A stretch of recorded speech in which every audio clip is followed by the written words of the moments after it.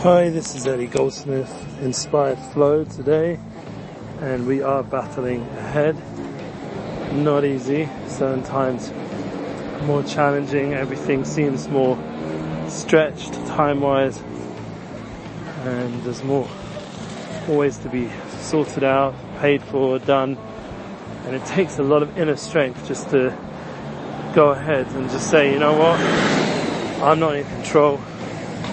Doing the best I can, know what I can change, what I can't change, accept, thank, appreciate what we do have, accept certain emotional pain that people have around from different traumas.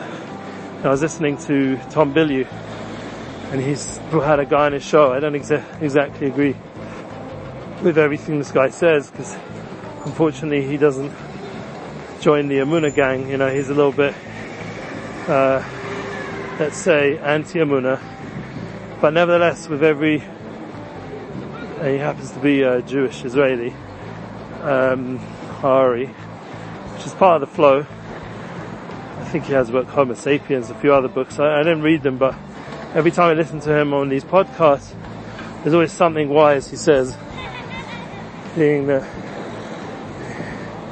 he has some klickheit, you know, as we say in Yiddish. He's a clever guy. So, the chokhmah that he said, the wisdom was that everybody has a big need nowadays to work on emotional intelligence. This is the hardest challenge in our generation, and I think this is the key. Like everything that I'm going through, if emotionally I'm intelligent, I'm involved, of understanding myself, like the Havdil, the Holy Svarim, the Mishkan Evner. Yeah, he has a beautiful Svarim on to know yourself, Das etz asmecha, and Das etz rakshech, and know your emotions. He's a big rabbi, Rav Itamar. He says that Schwartz, I think, Rav Itamar Schwartz. He says that a very important point of this generation is to know your emotions, your feelings, to understand them, to take them slowly to the right place, to guide them gently and empathetically, especially the people around you. Now, am I doing this? So maybe emotionally I come from a very immature, intelligent level in terms of my upbringing in London.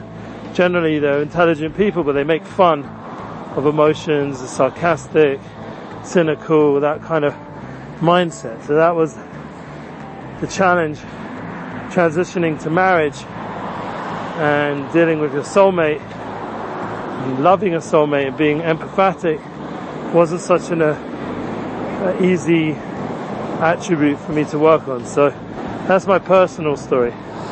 But the Harari is saying that in order to get work, employment in the future, there's going to be so much mechanization, so much computerization and technology with the artificial intelligence takeover that's expected in the next 10 to 20 years.